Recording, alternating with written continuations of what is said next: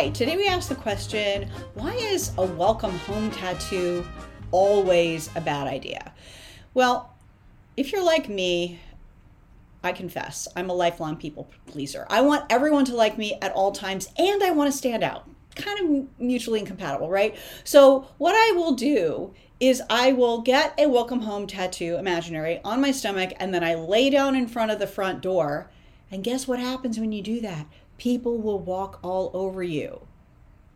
So ask yourself, where am I being a doormat? Where am I writing welcome home as a welcoming sign, thinking I'm welcoming people in my life, when what I'm really welcoming is people walking all over me? It doesn't mean you have to be a jerk, but you can go, ow, no, you may not, right? So what is that for you, and how are you going to get up off the floor and not be a doormat?